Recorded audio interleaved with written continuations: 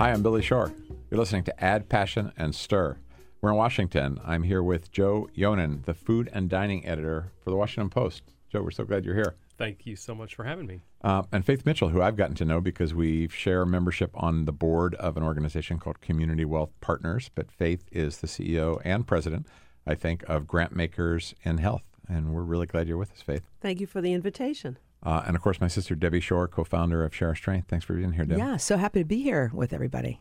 I've got a lot of things I want to talk to you guys about, but one is I think of Joe as having like what may be the best job anywhere. And I'm sure you've heard that before. But it just seems like being a food and dining editor at the Washington Post has to be a great job. How do you get a job like that? Like, where did this start for you? Oh, wow. Yeah. No, I mean, I love my job. I think when people say that they think that it sounds like the best job in the world, they might have a different idea of what it entails and what it actually entails. People sometimes say to me, what's it like going to all those restaurants all the time on your employer's dime? And I always say, I'm not the restaurant critic exactly.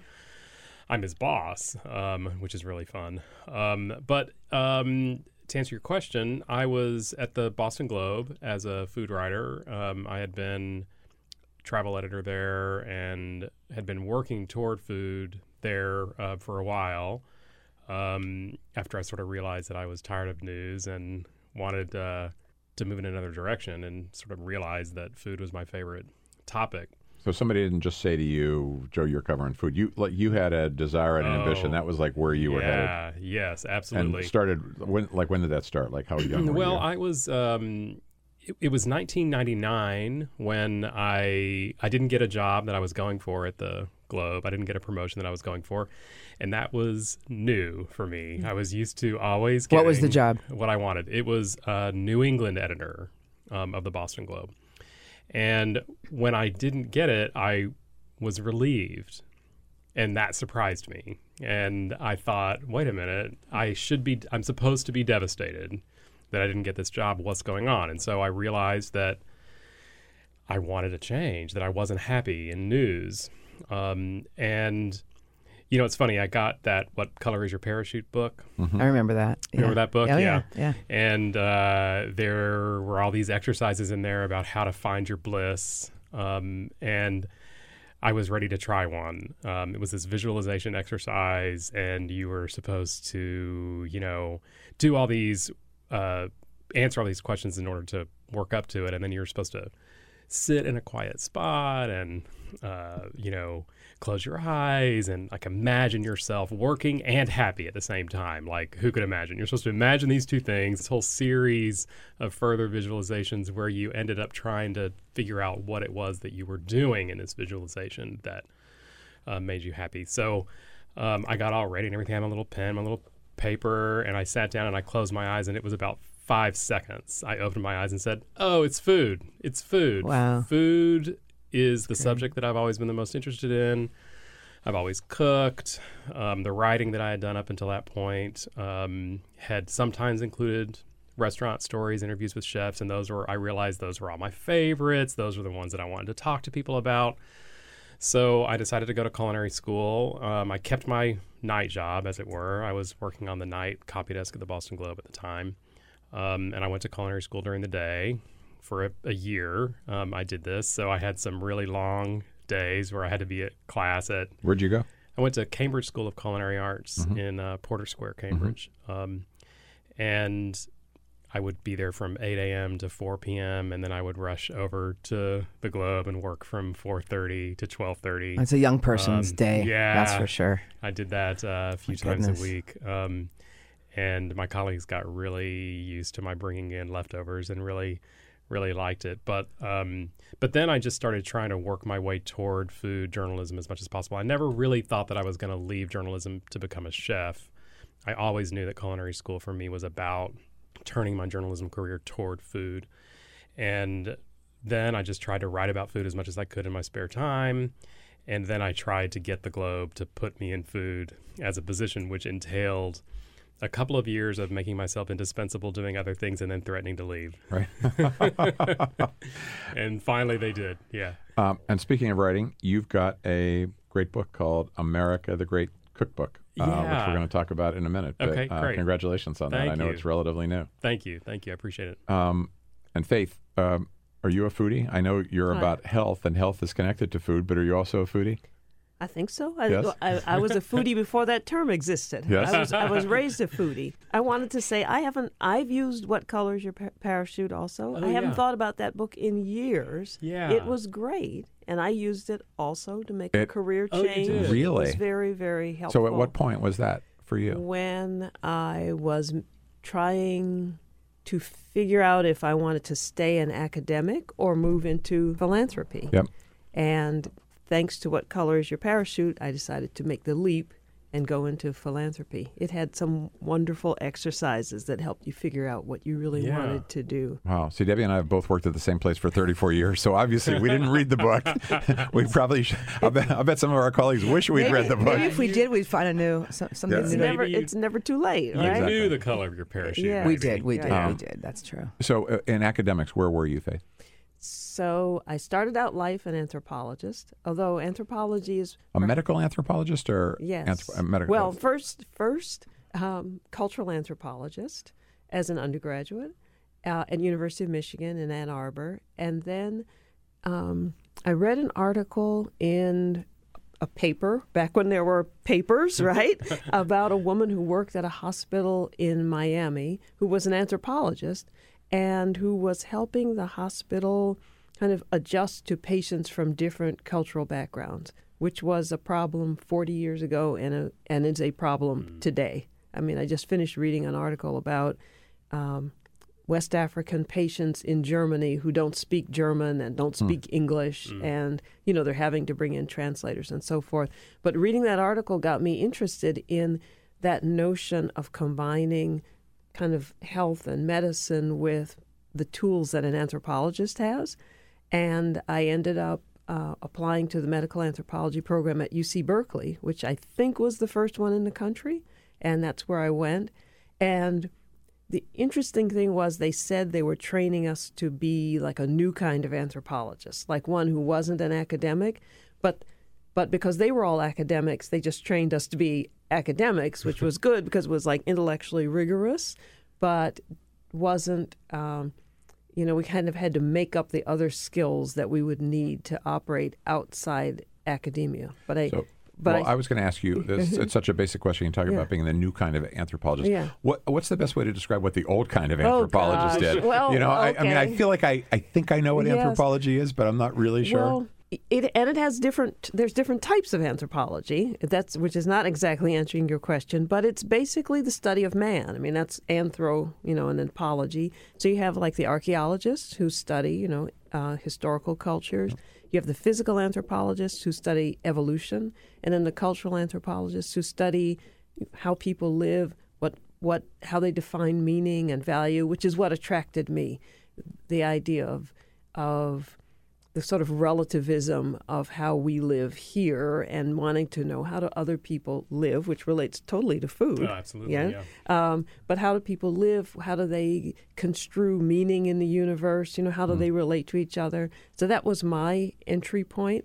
And then, so now you can see when they were saying, we're going to create some anthropologists who can do this in a practical way. There are actually lots of practical applications, but I think the folks my age who were in the program had to kind of create that. It wasn't as though it was given to us. And so that was part of starting out as an academic anthropologist, although I was at a medical center, UC Medical Center, but realizing this isn't quite what I'm looking for. And so I heard about this foundation position. I read What Color Is Your Parachute? I thought about it, and I thought I'm going to go for this position and see what it's like. And because it seems like what foundations do is closer to the ground than what academics do, and that I might be happier doing it. And so I made the leap, and You've been in philanthropy ever since. more or less ever since, although I did spend a long period at the National Academy of Sciences, which is closer to the academic world than philanthropy. But then when I had a chance to come back into philanthropy with Grant Makers in Health, I leapt at it because I was eager to get back into that world. And tell us what does Grant Makers in Health do? So It's kind of an association of Yes. grant makers. you got it. Philanthropists, Yes. okay. Yeah, it's a professional association for health foundations and corporate giving programs, and our role is to inform and advise them. We work with hundreds of them around the country, just trying to help them do their jobs better, much like Community Wealth Partners does. There's quite a bit of sort of alignment with CWP. Yep. And we should explain the Community Wealth Partners is a subsidiary of Share Our Strength that consults to other nonprofits on how to be more strategic and high performing. And I think many health foundations have benefited from Community Wealth Partners kind of interventions or consultations.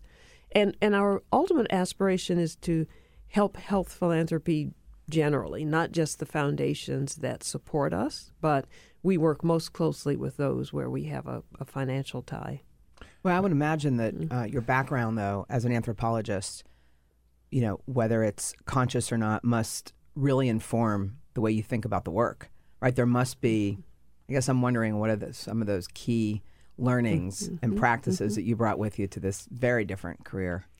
I find the anthropology is in everything. It's because it is about people. Ultimately, it helps me be a better manager because you're relating to people in terms of thinking about values and meaning, as I said, and it helps with the work we do at Grant Makers in Health because,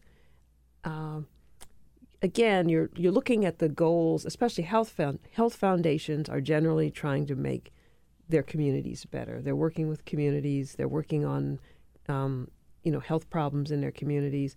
And having worked with communities myself as both an anthropologist and a grant maker gives me an idea of the tools and skills that I think grant makers can use. You have an insight to work with those communities. You're bringing a totally different perspective that they probably just don't have if you hadn't studied human behavior, and that's great. It's interesting. And Joe, I feel like there's at least an element of health that kind of creeps into your writing. You've got a column called Weeknight Vegetarian. Yeah, that's right. You've got a book called Eat Your Vegetables. That's right. So yes, I mean, how conscious was that for you in terms of like trying to intersect food and health?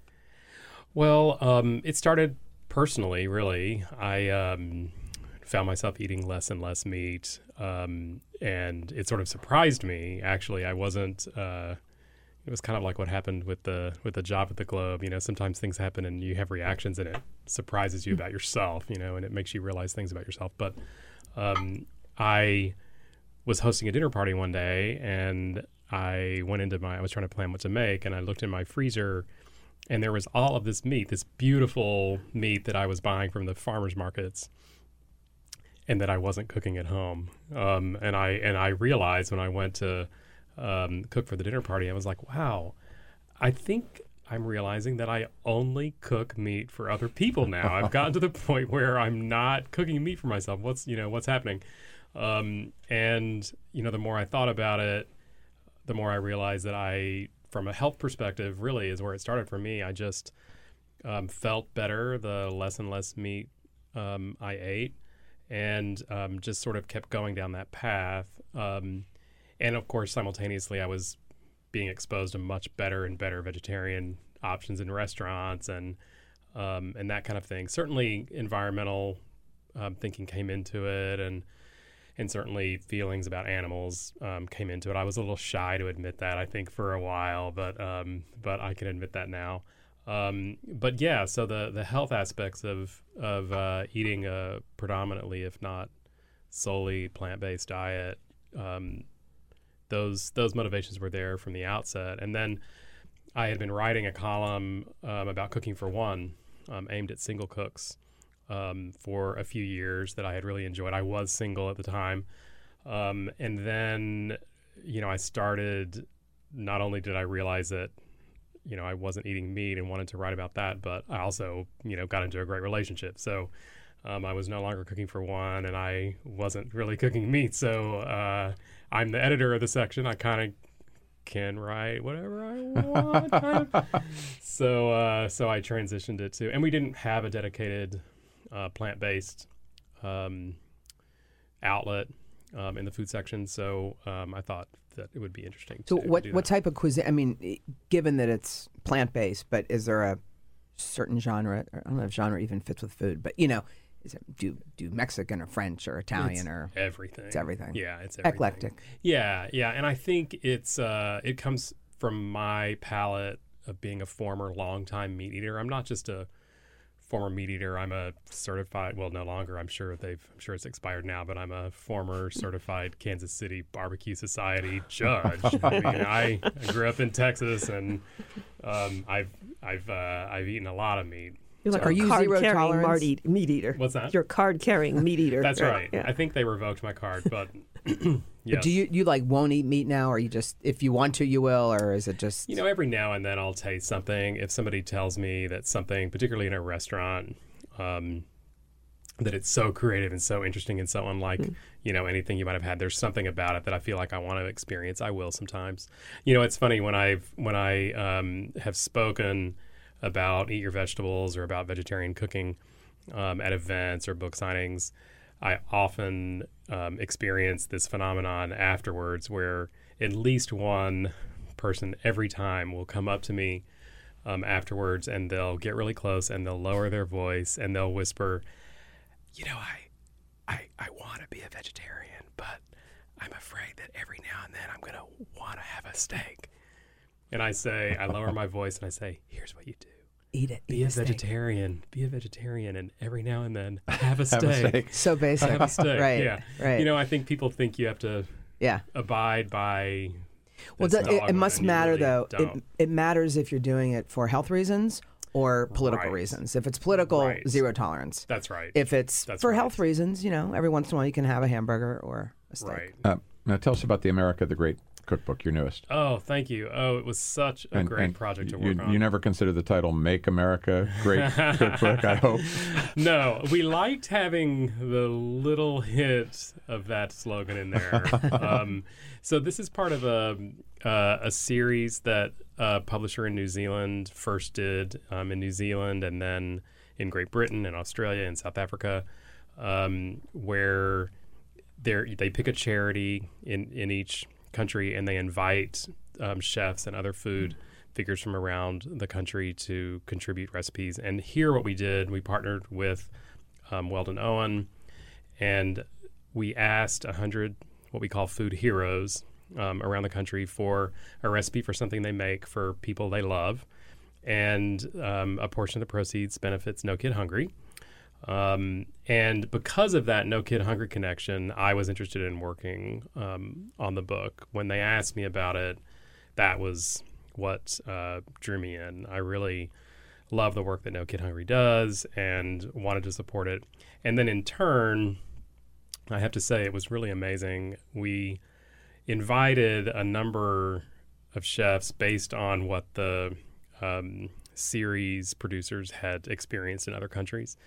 And we had a much higher rate of acceptance and willingness to participate than they had before in other places. And I think it was because of the reputation that's of so No great. Kid Oh, Hungry. that's great Thank to you hear. for that. That's It great. was really wonderful. So, we have everybody from Dan Barber and Ruth Reichel. You have a stellar list. It's an incredible group of people. Yeah, Yeah, it's amazing. Yeah, Marcus Samuelson. Everybody. And Is there anybody you couldn't get that you tried? Um, Probably not. There were a few people that were tough, that came close, but for whatever reason, the problem really was PR people of famous people. That was much Right, more of difficult course. than when we were dealing Right. directly with. Yes. I Sure. know a lot of these chefs, which was great, so I could just Yeah. sort of email them and text them personally and get yeses. But when they were surrounded by The They had handlers. their- It's always the by the handlers. They had their handlers, handlers. that got to be tough. But the thing I think I'm proudest of about the book is just the sheer diversity of the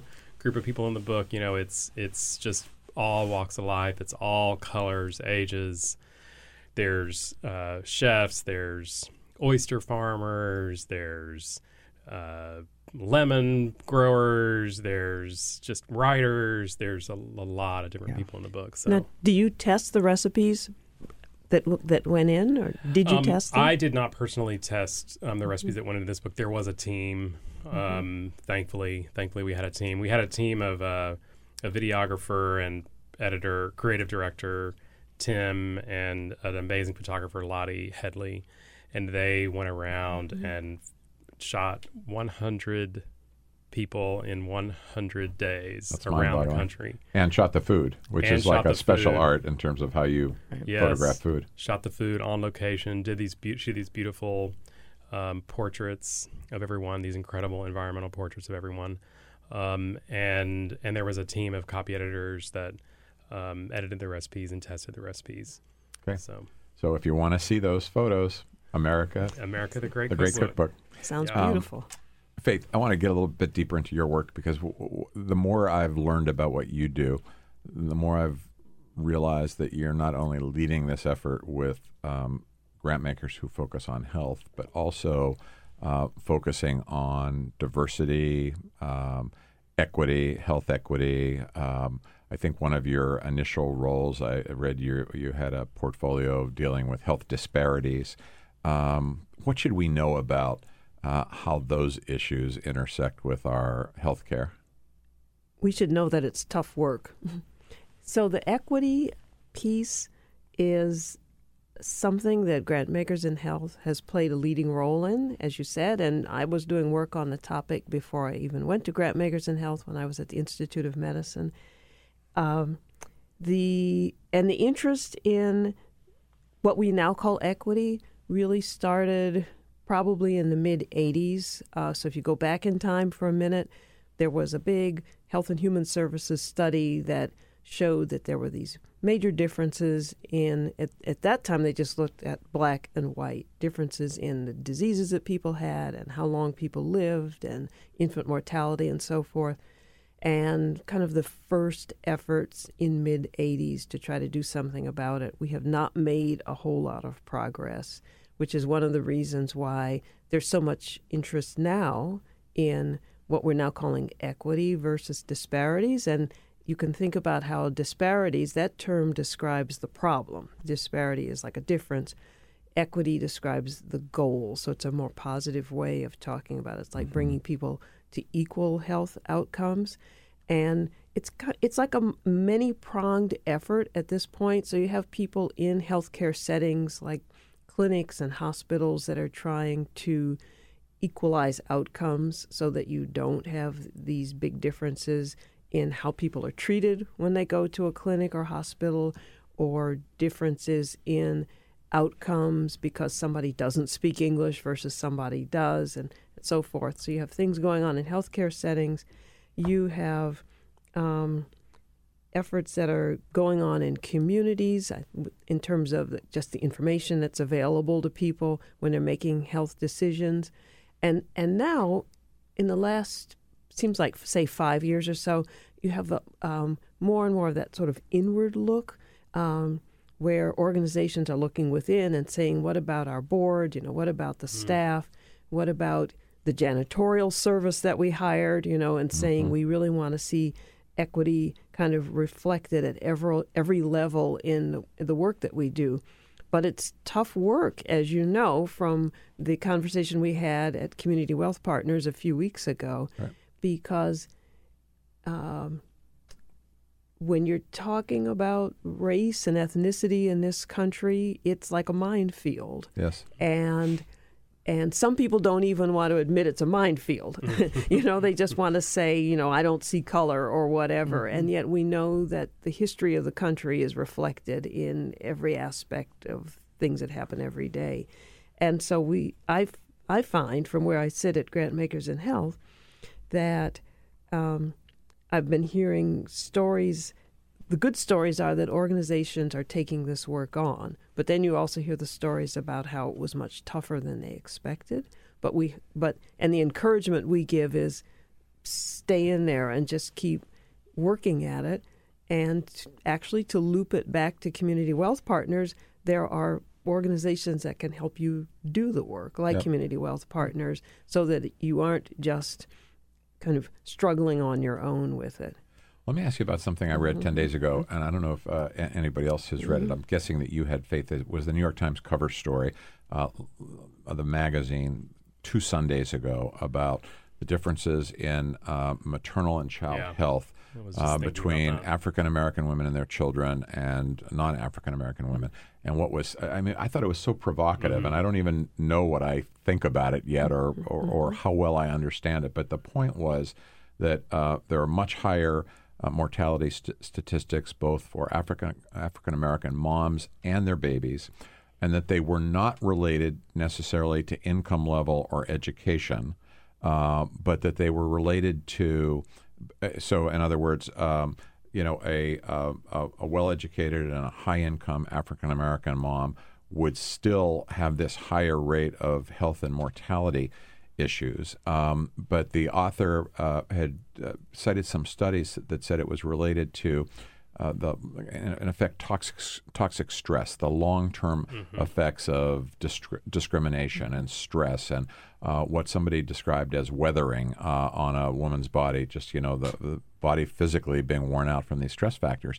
How did you interpret that? That was news for me, and I just haven't been able to stop thinking about it. And it sounds like you read it too, Joe. Right, Yeah, right. yeah, it was fascinating. Well, I was familiar with the statistics, and it's in an area where I would say we've made so little progress. In fact, I saw a follow-up, I think it was a tweet actually, where someone was saying the difference in maternal mortality was actually less like 100 years ago between black and white women than it is today. Amazing. So Right. just to underscore the fact that it's not going in the right direction, there's been a lot of research in the last 10 or 20 years on stress, you know, and what it does to people's bodies. And in fact, in the cab on the way over here, I was thinking about, you know, the latest incident, which was the group of black women who were golfing.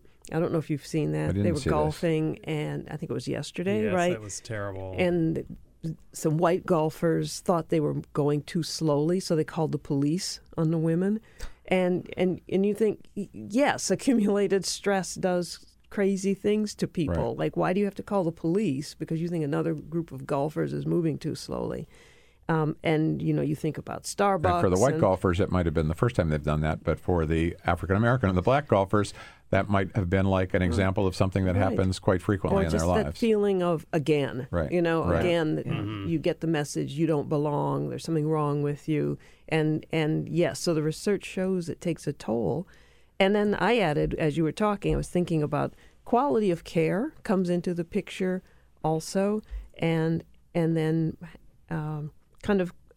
how people are treated in medical environments, even though that article didn't talk about that. Yeah. So you've got several factors. Well, or that how come to issues that play. they raise are responded to, that Yes. type of thing, Yes, right? because Right. remember the one Right. woman, she was talking to her doctor about things she was feeling, and he was just kind of dismissing it. Right. And so there's plenty of evidence that happens. I was really glad they ran the article because there are many Americans who not only don't know about disparities, but in general think that we have, you know, the best medical care in the world because Yes. that's what we've been told. And in fact, among developed countries, we're near the bottom. You know, compared Is to that the right? compared to the Europeans, that's just been consistent. But one of the reasons we're near the bottom is that we have like big differences in things like mortality and morbidity. Once you get past the surface and sort of look at the details of the American population. And then the other thing is that we pay more, and in general, you know, we don't live longer, but we pay like way more than the Europeans do. You know, getting back to the stress, it reminds me, I think it's a little different because he's talking about kids, but Paul Tufts' book on how to have a healthy child, that's not the title, but that's the... I think it was like how kids succeed. How what kids helps succeed. Kids succeed. And he said more than anything, more than money, more than hunger, more than poverty, stress. Obviously, you're going to be stressed in any of Right, those situations, right. but stress very specifically, what it does to a child over the long term is the most damaging and the hardest thing to turn around. And Erwin Redliner talks about the same thing. Dr. Redliner, who I'm sure you're familiar with The in New Children's York, Health Fund in Children's New York. Health Fund, Yes. talks about the impact of stress, and it's, you know, stress is invisible, as many things are, but as a social determinant. I'm thinking that it's you just really don't hear that much about, you know, how that impacts people's lives. But over the long term, you know, the compounding of it, right, has got to be. And then obviously there's a moment where people just And it's lifelong. That's the thing. I think there used to be a notion that, you know, whether it was kids will sort of get over stressful childhoods, or even adults will get over stressful incidents. You can see from like what's happened with vets or what's happened with women who've been raped or molested, much less kids who've been in stressful environments.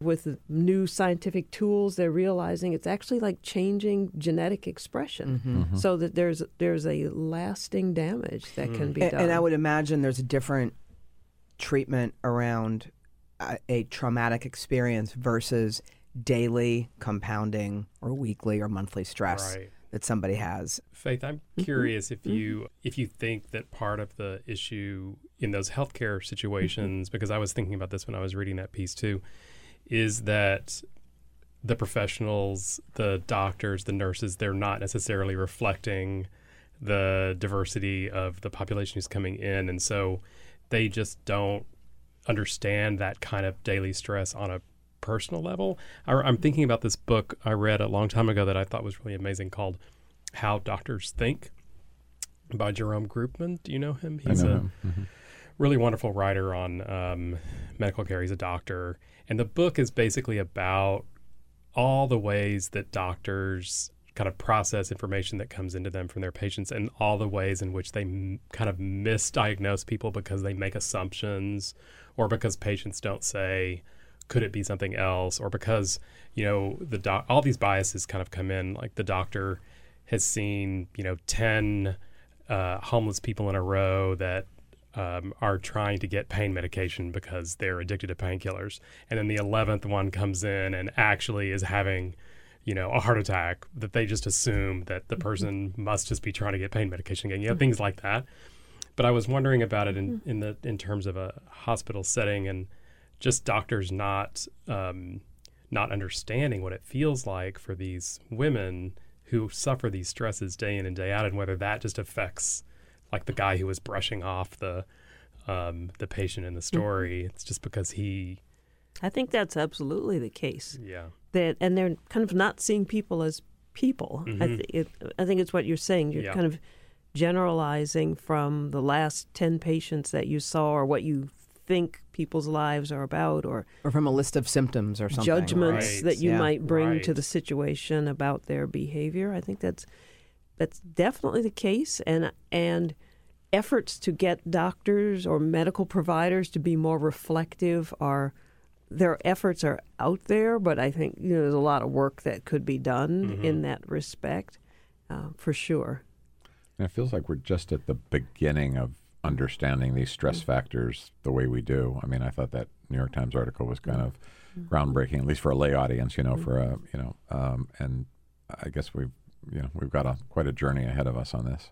And I think one thing that, say, an article like the New York Times article helps with is that these are not acceptable differences. There's something that we can do about them, and we don't just blame the patient for it, but we say there are these gaps are the result of kind of unacceptable conditions that are remediable and don't just have to be written off. Well, I'm glad you raised that, because one of the other parts of the article was that, for a long time we've assumed that if women were not having healthy babies, there were things that the women were doing that were wrong, and that they weren't taking care of themselves or properly. And that pointed out that may not be the case at all. It may be these other factors.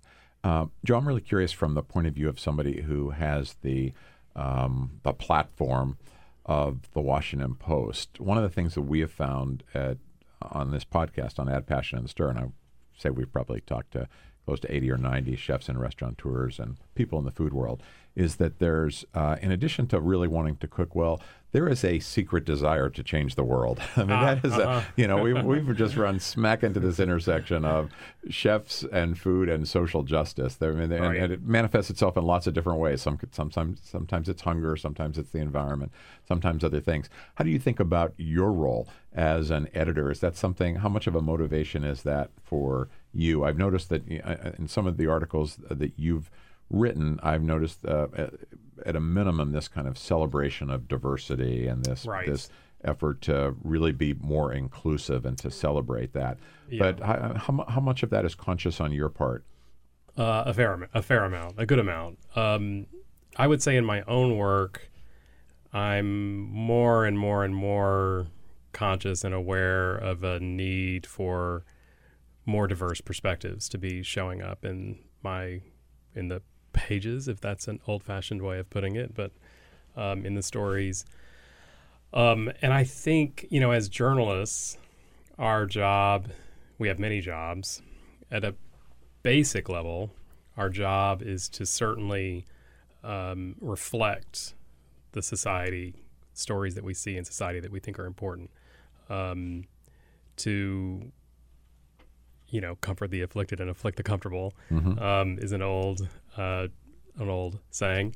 But to make sure that we are telling the stories of people who are doing interesting work. Now, I'm a journalist. I'm not an activist, so I can't sit here and tell you that I necessarily have a political agenda that I'm trying to get across with my food coverage. But there are some basic things that I think I can be comfortable saying that we quote unquote editorialize on. And one of them certainly is about the value of cooking at home. One of the healthiest things you can do, right? Right. One of the healthiest things you can do. It doesn't seem like that needs to be political, but it is political. I certainly believe that people, they eat healthier food if they make it themselves. It's certainly better for the planet to eat fewer processed foods. And so that's certainly a big part of it. But we're also always looking for ways to showcase the work of people who are doing good work. You've got some ideas for Joe? No, because the reason I'm smiling at Joe is because he read my mind.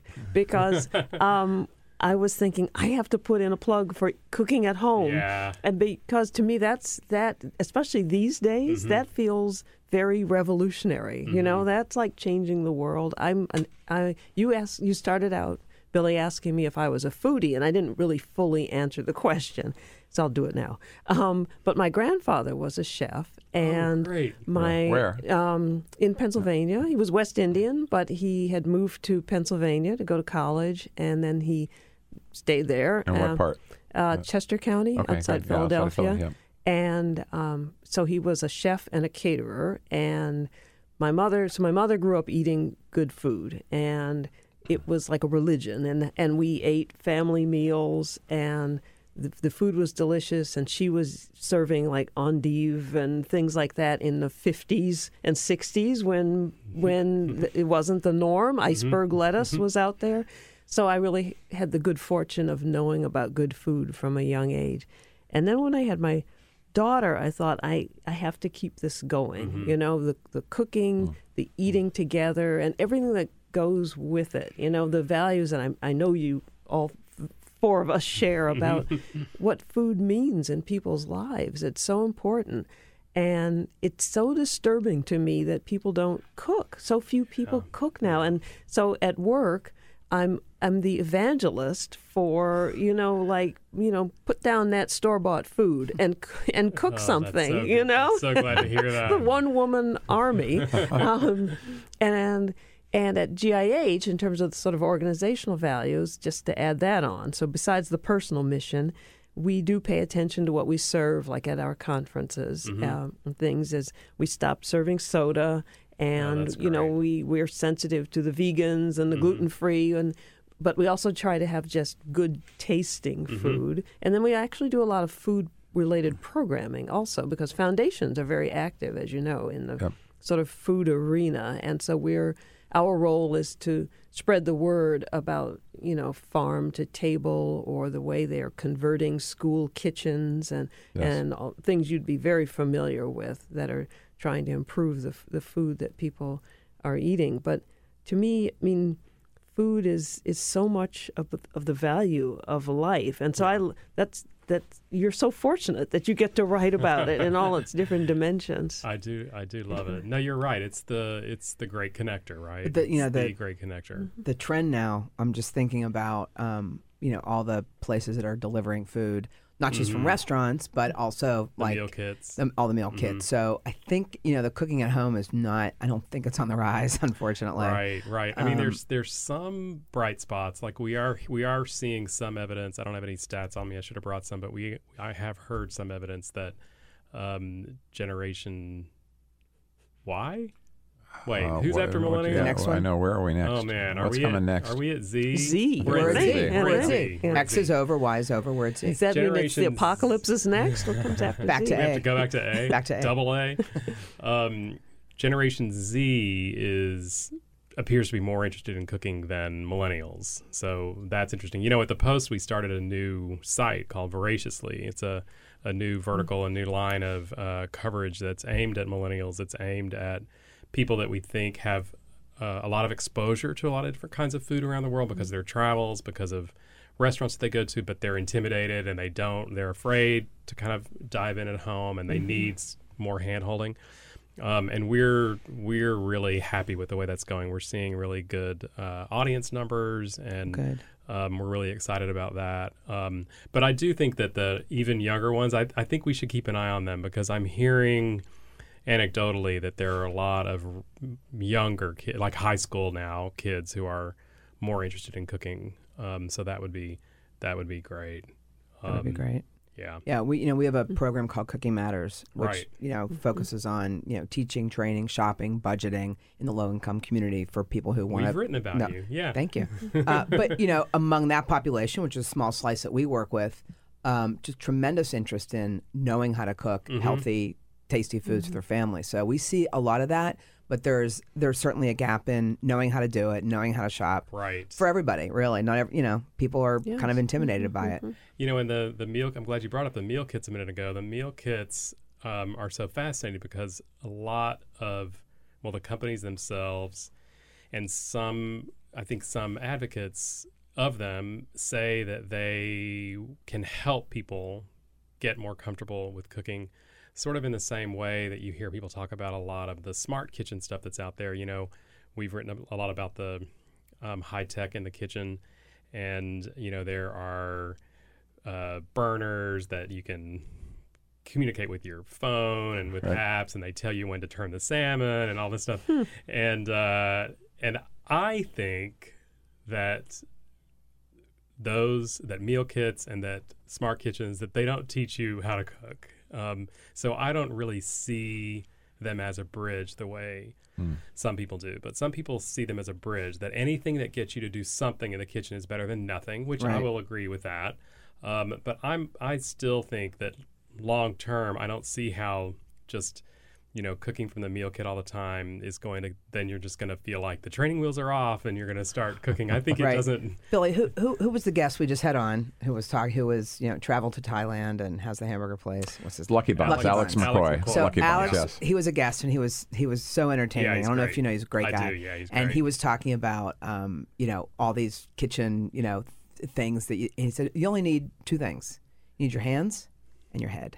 Your That's it. hands. I'm Yeah, so he said glad you don't said need that. equipment. He said it's not about what hands and your equipment head. you have. It's So about your glad hands. he said Right? that. It's Yeah, so he's great. guy. He's great. And it's a good hamburger. The thing I find, and I've used the meal kits because I just wanted to try it, see what it was me too. like. I've used them. Yeah. And I could see their point because they do get you at home, and the ads always show a group of people enjoying the food together, which is better than eating by yourself or something like that.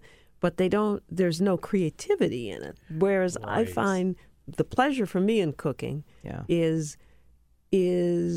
even though I will complain about cooking every day, but at the same time, it's like meditation, Me kind too. of. You're there with these raw ingredients, trying to best. figure out what am I going to do tonight, and Yeah. how am I going to make it interesting. I love the whole process. Going through all the Yes. books and magazines, then I love shopping for it. Yeah. Then I love setting the table. I cannot get my daughter to do one thing in the kitchen. Oh, but really? I'll tell you, and everyone talks about, oh yes, little Susie loves to bake cookies with her mom. My daughter has never wanted to lift a finger. But you know what? She loves when I cook. And she loves when I have Right. people over, and she loves to bring her friends. You know- She gets that.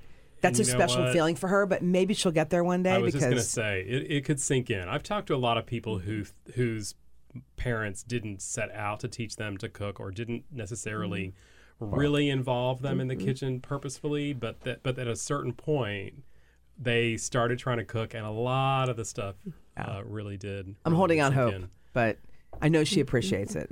So I feel success around that. You know what So. my favorite thing is in the kitchen? It's thinking that I don't have enough to make a meal, but then looking harder. Yes. You like And this finding too? a new day. Yes, Say this yes. thing, yes. And I like thinking. I like looking around and looking at my pantry and figuring out what to And do you have anyway. and you have the fake panic for a minute. Oh no, I Yes, can't do right, it, and then you right. pull it off, Right, and you're really right. excited. But that's Yes. not for company, is it? Is that just for when you're home? Or no, I haven't. Yeah. I haven't. I quite know done it what for you mean. company. Right, Yes. right. For company, it's like, and I always Right. forget one ingredient, but Our new rule, always. our new rule at our dinner table, because Debbie and I have kids close to the same age, is my wife, who usually makes dinner, she's a much better cook than I am. Will spend better I don't know cook what, than you are. an Have you hour. ever even boiled the water? No, you're not a cook Something. at all. Not Don't one. out bake him. bread. Don't out him I here. bake- Puts I potato bake chips bread. and sandwiches. I bake bread. Hey, Have you, what? You do bake potato bread. chips and cream cheese is not a. You bake bread? I bake bread. Well, that's just big. big- The New York Times. the Jim Leahy. The no need the bread. no need Hey, bread. you Yeah, know what? It's it's good, bread. though. It's delicious I'm bread. sorry, It's brother. I didn't mean. But in our family, so my wife will, however long it takes her to cook dinner, usually she's at it for like an hour or more.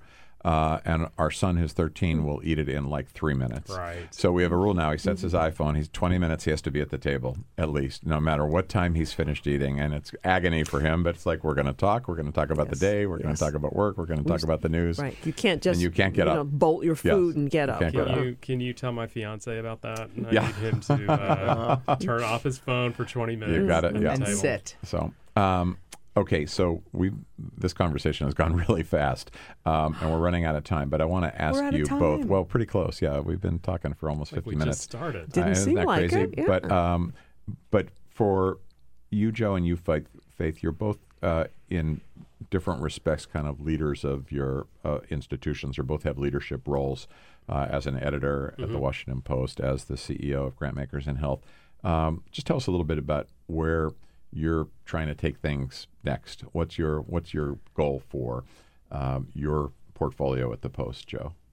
Oh, that's a hard question. That's I such know. a hard question to throw at me right at the Or, end. or what? Let's see. Or what is? I guess what is it that you want you're hoping your readers take from the work that you oversee? I want to continue on this crusade to get people to cook. I want more diverse voices in my section. I've said this before. I've been talking about this for a while, and it's been helping. I've been getting a lot more pitches from writers of all sorts of backgrounds, but that's very important to me, is to make sure that that same diversity that I went for with America the Great Cookbook, I want that to show up in the food coverage of the Washington Post day in and day out. For people to be able to expect it there. Yeah. Yeah, and for those for people of all sorts of backgrounds to read the stories that we do and to see themselves in those stories. I don't think you can see. I would like to have a collection of pieces, any one of which would speak directly to a certain person more so than having everything speak to everybody. Right? Like I like really interesting pieces like that. But those are two of my main goals. Those are good going ones. forward. Those are big ones. Yeah. And Faith, so I have Joe, a hard question. I'll ask you a harder one. For folks who are listening, and I feel like we barely scratched the surface on these issues of equity and disparity and race issues, which, as you said, are always hard to talk about.